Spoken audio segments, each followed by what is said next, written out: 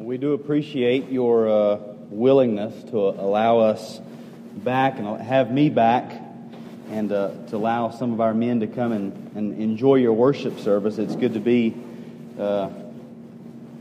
with a group of men who are excited about worshiping the Lord on the Lord's Day. And so it's good to be here. If you have a Bible, open it up to 1 Corinthians chapter 1. 1 Corinthians chapter 1. And while you're turning, I want to begin by pointing out a very obvious and perhaps for some of us even awkward, perhaps maybe even slightly offensive elephant in the room. I want to begin by focusing our minds on a particular prepositional phrase that is true of every one of us at the moment. Now, if you don't know what a prepositional phrase is, it's a phrase where you describe an object in relation to something else.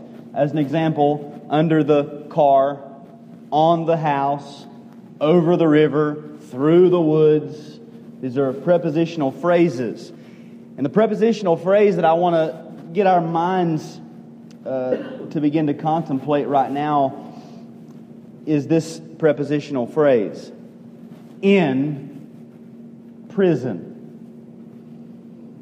Every single person in this room right now is described by those two words: in prison. The hard truth of the matter is, however, that in about 45 minutes, some of us are going to be leaving and some of us are going to be staying. Those of you who live here will remain here, and you will remain in prison.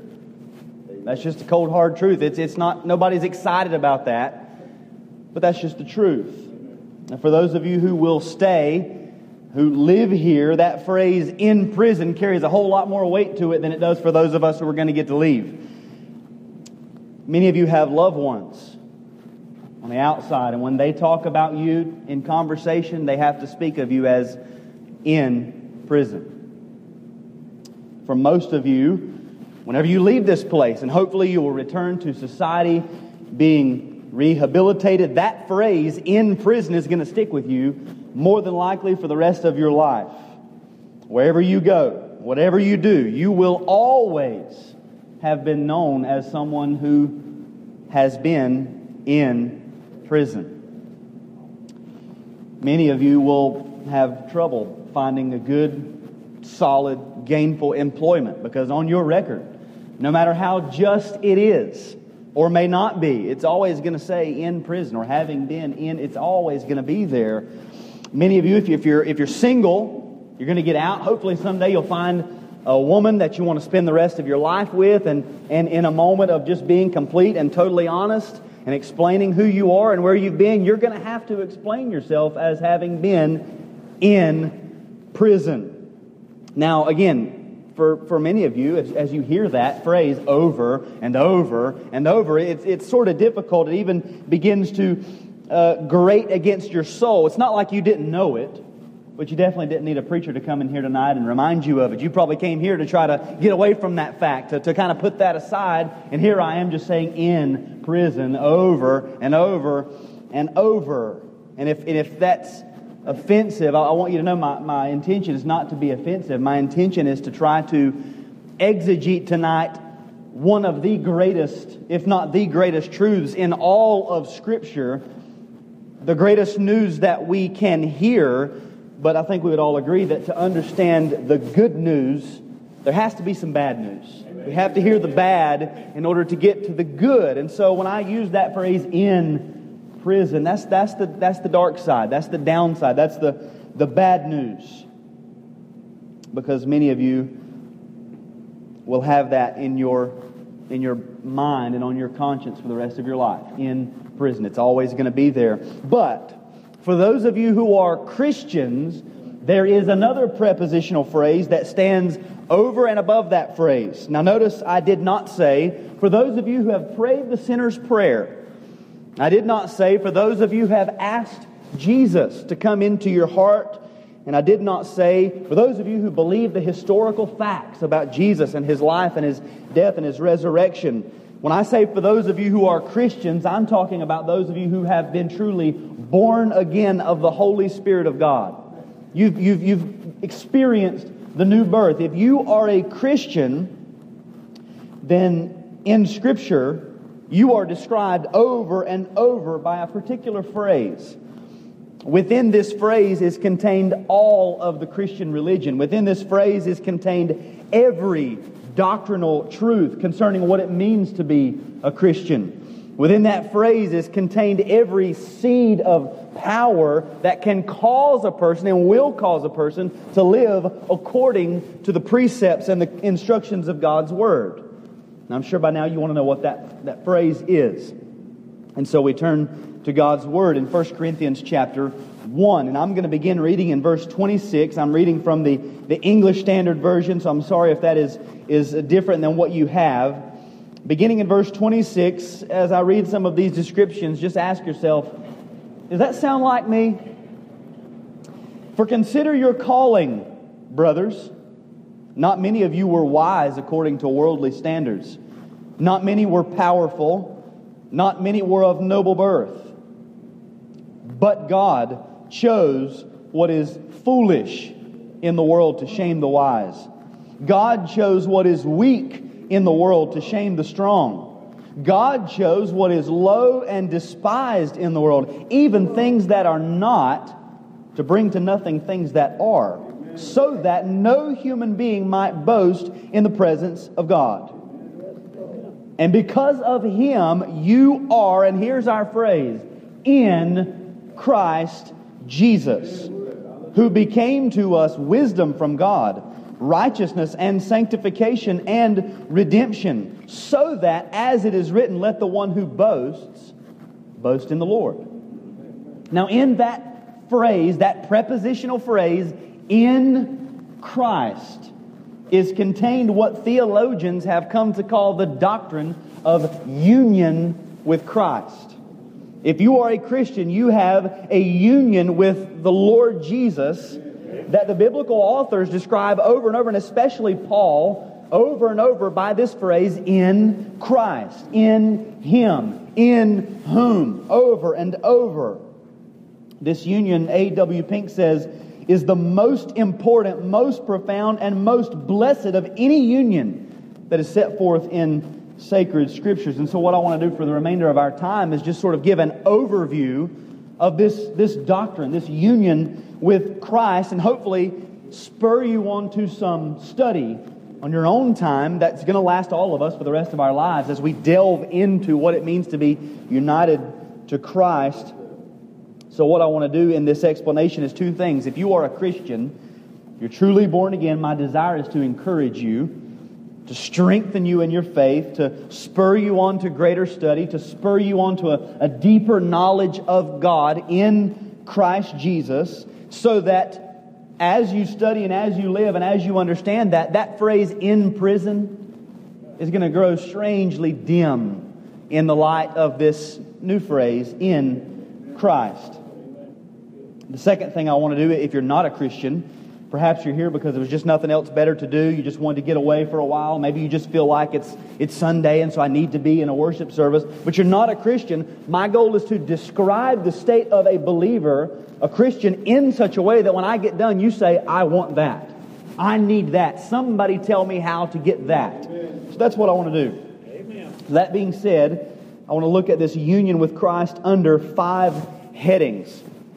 We're going to look at the definition of union with Christ, the foundation of our union with Christ, the application of our union with Christ, and then our current condition in union with Christ. So first, the definition of union with Christ. What is it? What does it mean? Now, when I give you this definition, which I came up with on my own, and the Bible doesn't say this is what we mean by union with Christ, I had to come up with this on my own. I'm going to tell it to you, and you're going to say, huh? And so I'm going to have to break down every little piece of the definition. And even after that, when we get done, we're still going to be left with a little bit of uncertainty, because there is an aspect of this union that's simply incomprehensible to us. We can't understand it. Our human minds can't fathom it. So, the union with Christ I would define as the real, eternal, spiritual, mystical relationship between Christ and His people, wherein Christ takes a person to Himself, and that person apprehends Christ by faith, and the two unite in an unbreakable solidarity. Christ takes a person, and then you by faith reach out and take Christ, and you're joined in an unbreakable solidarity. Now I'm going to break all that down. First, this union is real. It is real. It's not just an idea. It's not just a theological concept. It's not just an analogous way of framing a doctrine where we'd say, well, it's kind of like we're united to Christ. No, we really are. It's not kind of like it. It is union with Christ. It's real. It's factual.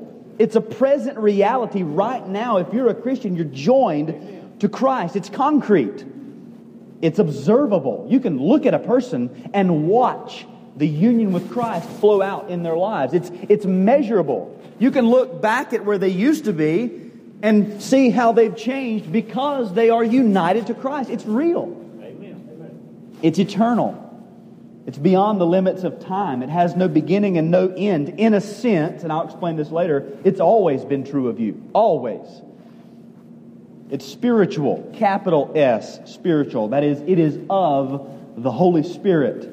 It's because of the work of the Holy Spirit within you that you are united to Christ. The Holy Spirit of God initiates it. The Holy Spirit of God maintains it presently. The Holy Spirit of God is going to carry it through into eternity. It is spiritual. And it is mystical. In the biblical sense, mystical means it was once hidden. Old Testament writers, they didn't know anything about this union with Christ, but as we study the New Testament, it's now revealed. And that's the biblical definition of something that is a mystery, like the mystery of the gospel or the mystery of the church. It was once hidden, but has now been revealed. And so the way that we learn about this union is through God's revelation of His truth. You can't look at a tree or an apple or a cloud and say, well, yeah, I'm united with Christ. You can see the eternal power of God and the divine nature of God through the things that have been created, but you can't see this union with Christ. So that's why the best way to understand this union is to read and reread the New Testament and look for the phraseology of in Christ, in Him, in whom, over and over. Ephesians chapter 1, that introduction, one sentence Paul writes on forever and ever and ever. 12 times he says, in Christ, in Him, in whom. It's Paul's foundation for the Christian living. It is mystical, and so we have to look to the Word to understand it.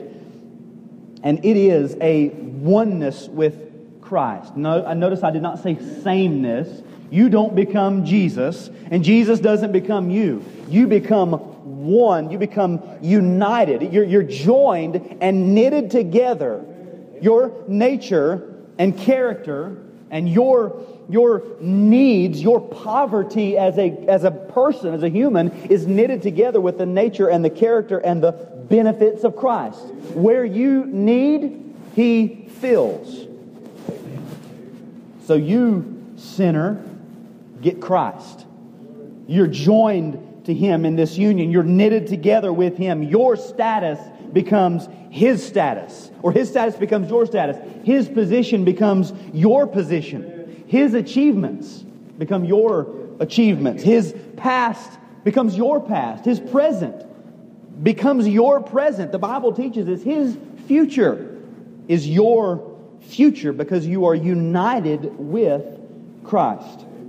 Now, because this spiritual union is so incomprehensible to us, and the Bible doesn't just say, well, this is what it is. The Bible gives us various analogies to help us understand it a little, to help us understand how it's manifested in reality. So the Bible will say, use the language of a body and a head.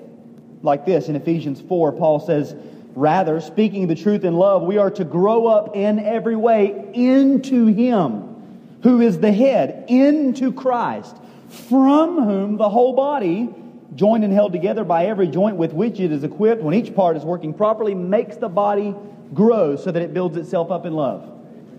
We're the body. We grow up into Him, and that is from Him. There's a connection there.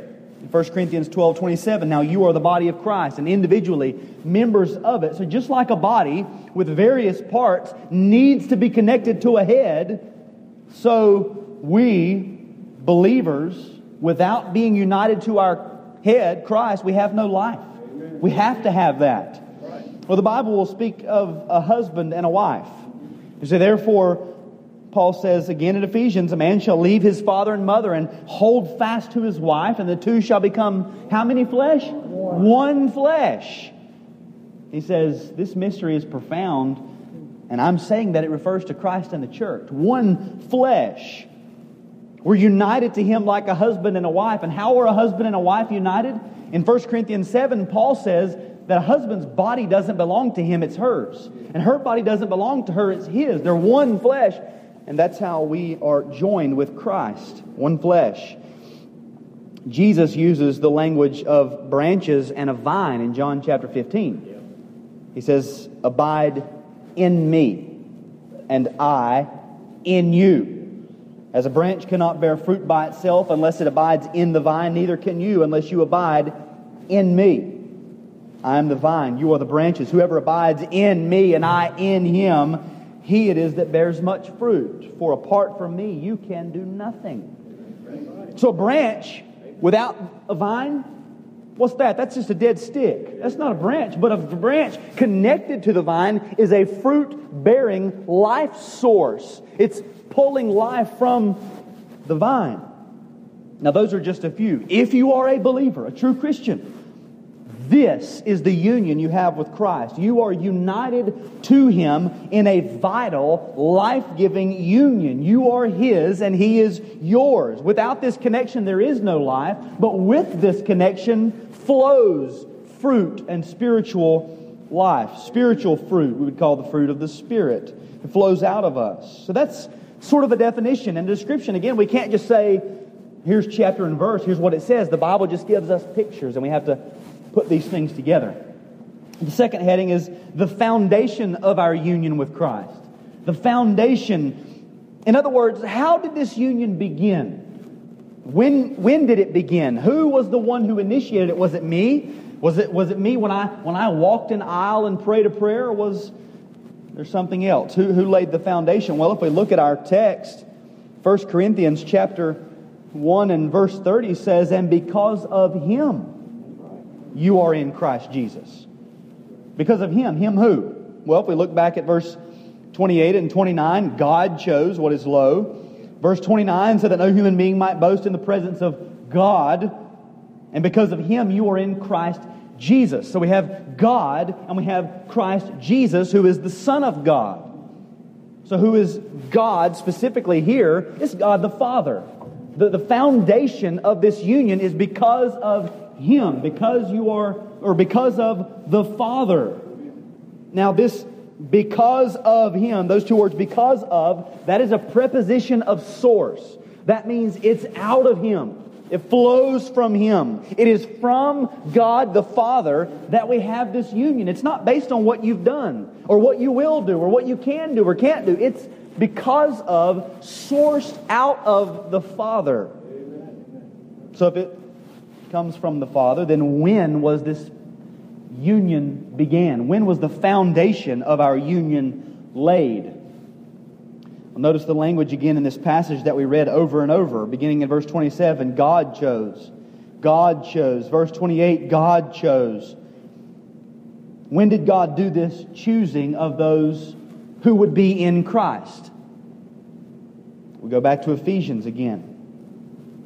Blessed be the God and Father of our Lord Jesus Christ, because He has blessed us in Christ with every spiritual blessing in the heavenly places, even as He chose us in Him before the foundation of the world.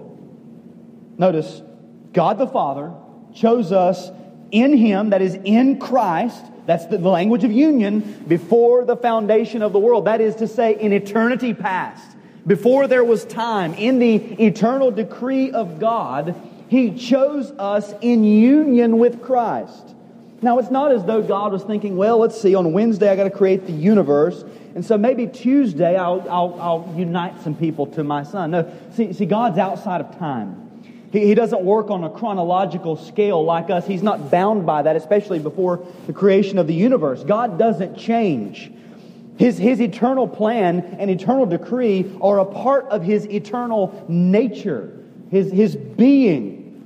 So this is simply a part of the eternal plan and wisdom of God. There is no beginning to it. There is no end to it. It was set forth in the ages past in the mind of God, established as a fact before time existed. In other words, in a sense, from God's perspective, there has never been a time when you were not really, spiritually, mystically joined to Christ in an inseparable union, in a sense. Now, every aspect of that union was not concrete at that time, and it was not established in time and space yet, but the union was established. Again, author Pink says the union between Christ and His church is so real, so vital, so intimate that God never viewed one apart from the other. There's always been the head and the body, the branch and the vines. Always. So think about it. Think about your life. Think about where you've been, what you've done. In spite of all of that, God set His love on you in eternity and united you in a mystical union with His one and only Son. That's why Paul begins the letter of Ephesians by saying, "Blessed be the God and Father of our Lord Jesus Christ." Praise Him. He can't help it. He just starts off with worship because He chose us in Him before the foundation of the world. In love, He predestined us for adoption as sons. So does that mean that you were never really lost? No. Does that mean that you were never really under the wrath of God? No. It means in spite of those facts, regardless of those facts, God chose you in Christ before the foundation of the world. So who laid the foundation of our union? It was God the Father. When did He lay the foundation of that union? In eternity past. Third, we come to the application of our union with Christ. How was it applied to us when we come into the picture? If we agree with the apostle that God chose us in Christ before the foundation of the world, and we also agree with Paul that all people, including those who are chosen in Christ, are by nature children of wrath, just like the rest of mankind, dead in trespasses and sins, then there has to be a process by which our eternal union with Christ is made effectual for us in time and space. It becomes real to us. So how was this plan secured? Well, this union secured. It was planned in eternity past. And just all we can do is read Scripture. We can't understand these things that are outside of time. In Psalm chapter 2, we see the Father speaking to the Son, and He says, "Ask of me, and I will make the nations your inheritance, and the ends of the earth your possession." Before the foundation of the world, in that same psalm, He says, "I will tell of the decree." The eternal decree, the Father speaking to the Son, this Trinitarian conversation. What would you like, Son? A people from every tribe and nation and tongue on the earth? You got it. And then in John 6:37, Jesus says, "All that the Father gives me will come to me. Whoever comes to me, I will never cast out." In John 17:6, "I have manifested your name to the people whom you gave me out of the world. Yours they were, and you gave them to me. And they have kept your word." In other words, the Father chose them. They're now the Father's. The Father says, "Son, would you like this people?" "Yes, Father. Here they are. I will give them to you." Again, in that same high priestly prayer, Jesus says, "I'm praying for them. I'm not praying for the world, but for those whom you have given me, for they are yours." Later on, verse 20 of the high priestly prayer, "I do not ask for these only," not just the 12 disciples or the 11 disciples besides the son of perdition, "but also for those who will believe on me," that's us, "through their word, that they may all be one, just as you, Father, are in me, and I in you, that they may be in us, so that the world may believe that you have sent me." So the Father tells the Son, I will give you the nations as an inheritance. The Father chooses a people in Christ before the foundation of the world. The Father gives this people to the Son. He unites them to the Son. They're chosen in Christ before the foundation of the world. He gives them to the Son. He says, now Son, go get your people. Go ransom your people. Now how did the Son do that? Well, in time He came to the earth born of a virgin, born of a woman. He took on flesh and blood. He satisfied the demands of God's law for those whom God had chosen.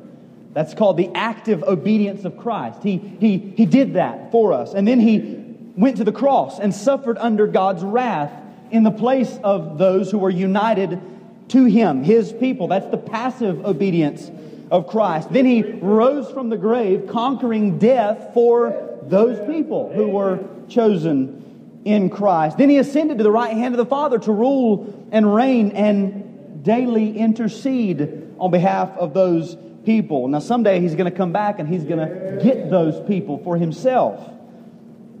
After this ascension, He sent the Holy Spirit to apply. This is the application. The Holy Spirit applies this redeeming work to the hearts of His people.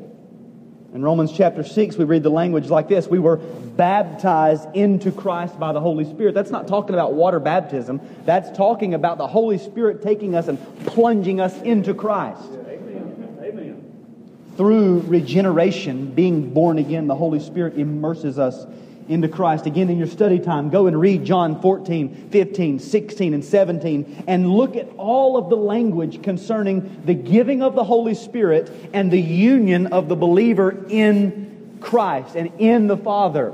That the whole section is about what's going to happen when Jesus ascends and the Holy Spirit comes, and believers, this union is applied throughout church history.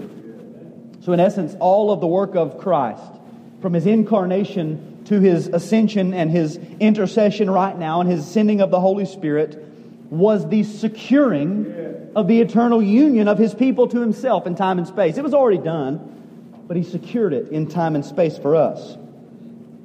Last heading: our condition in union with Christ. Right now, where do you stand? If you're a believer, where do you stand?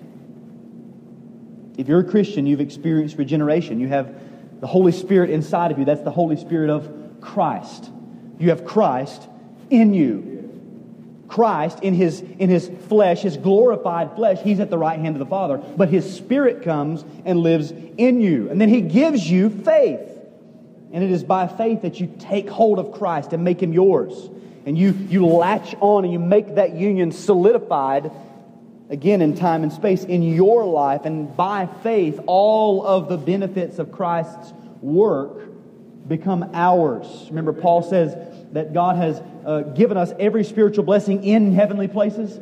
Heavenly places is not where we live. All of our blessings are in heavenly places in Christ, but they're still ours. They get to us somehow, and it's by the Holy Spirit. Here's an example.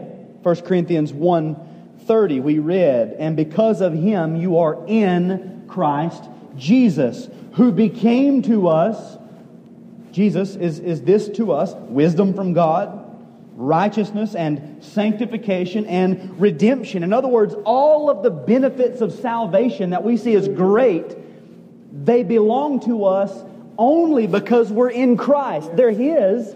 He is the full manifestation of all of them, and then we get them when we are united to Him. So wisdom from God. The Bible says we have the mind of Christ.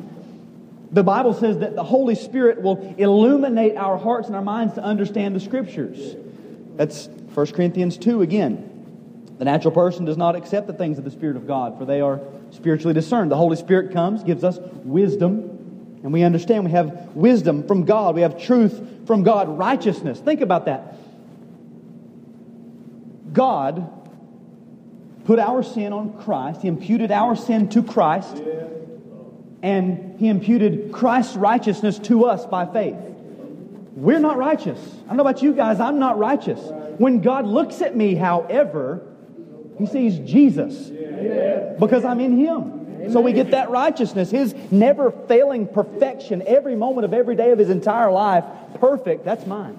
Because I'm in Him. Sanctification, that is initially being set apart and then daily being made into the image of Christ, that's ours. Amen. He predestined us for adoption as sons, that we would be holy and blameless.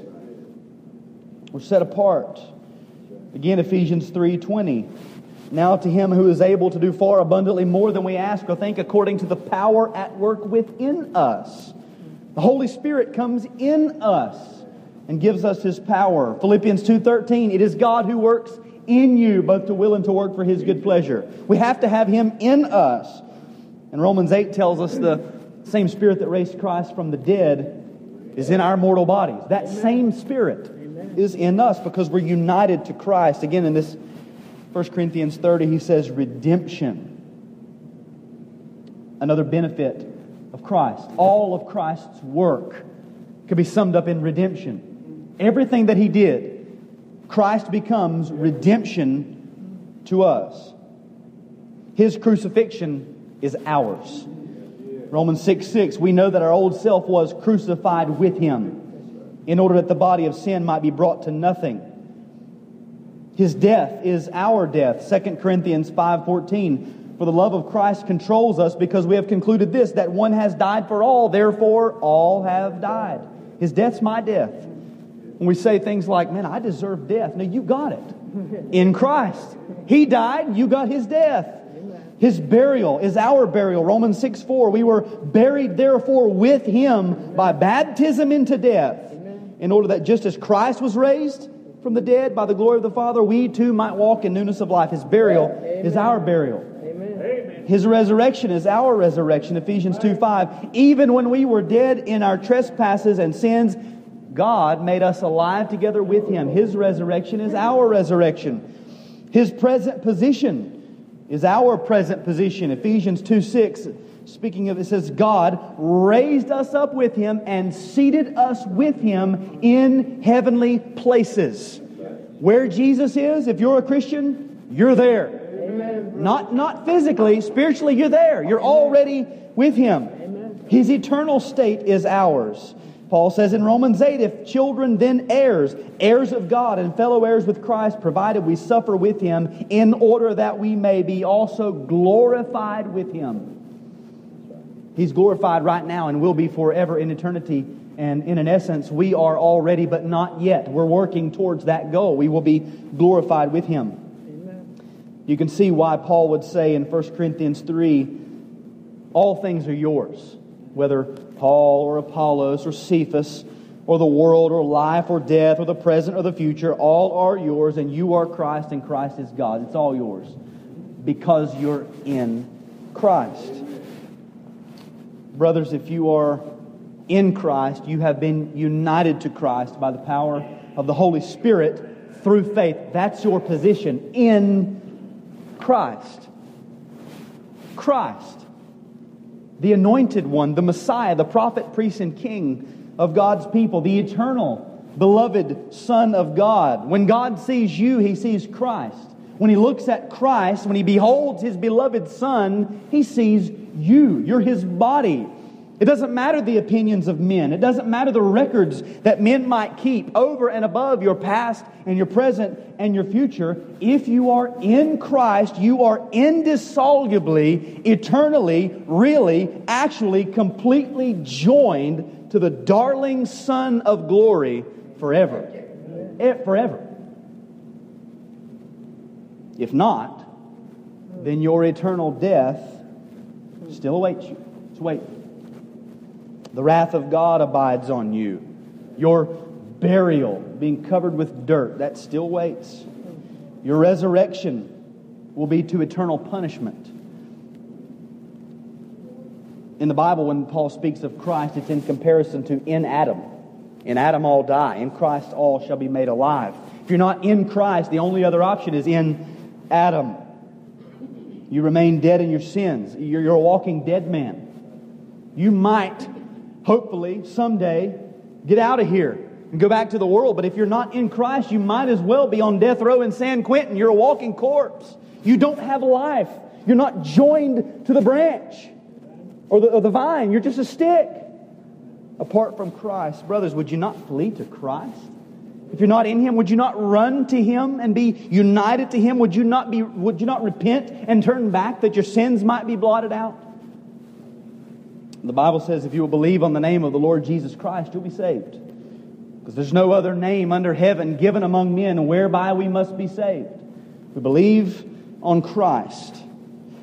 See, there's a great chasm between a holy God and sinful men.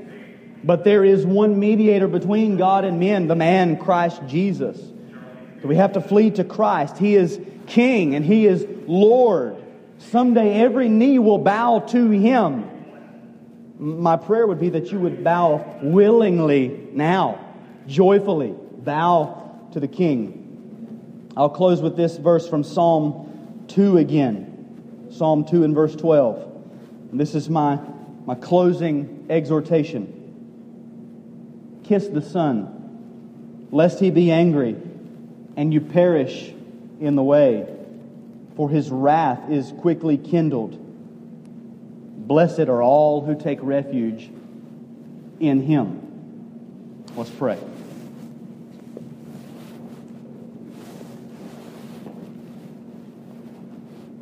Father, we are grateful for the great truths of Scripture. We are thankful for Your Son.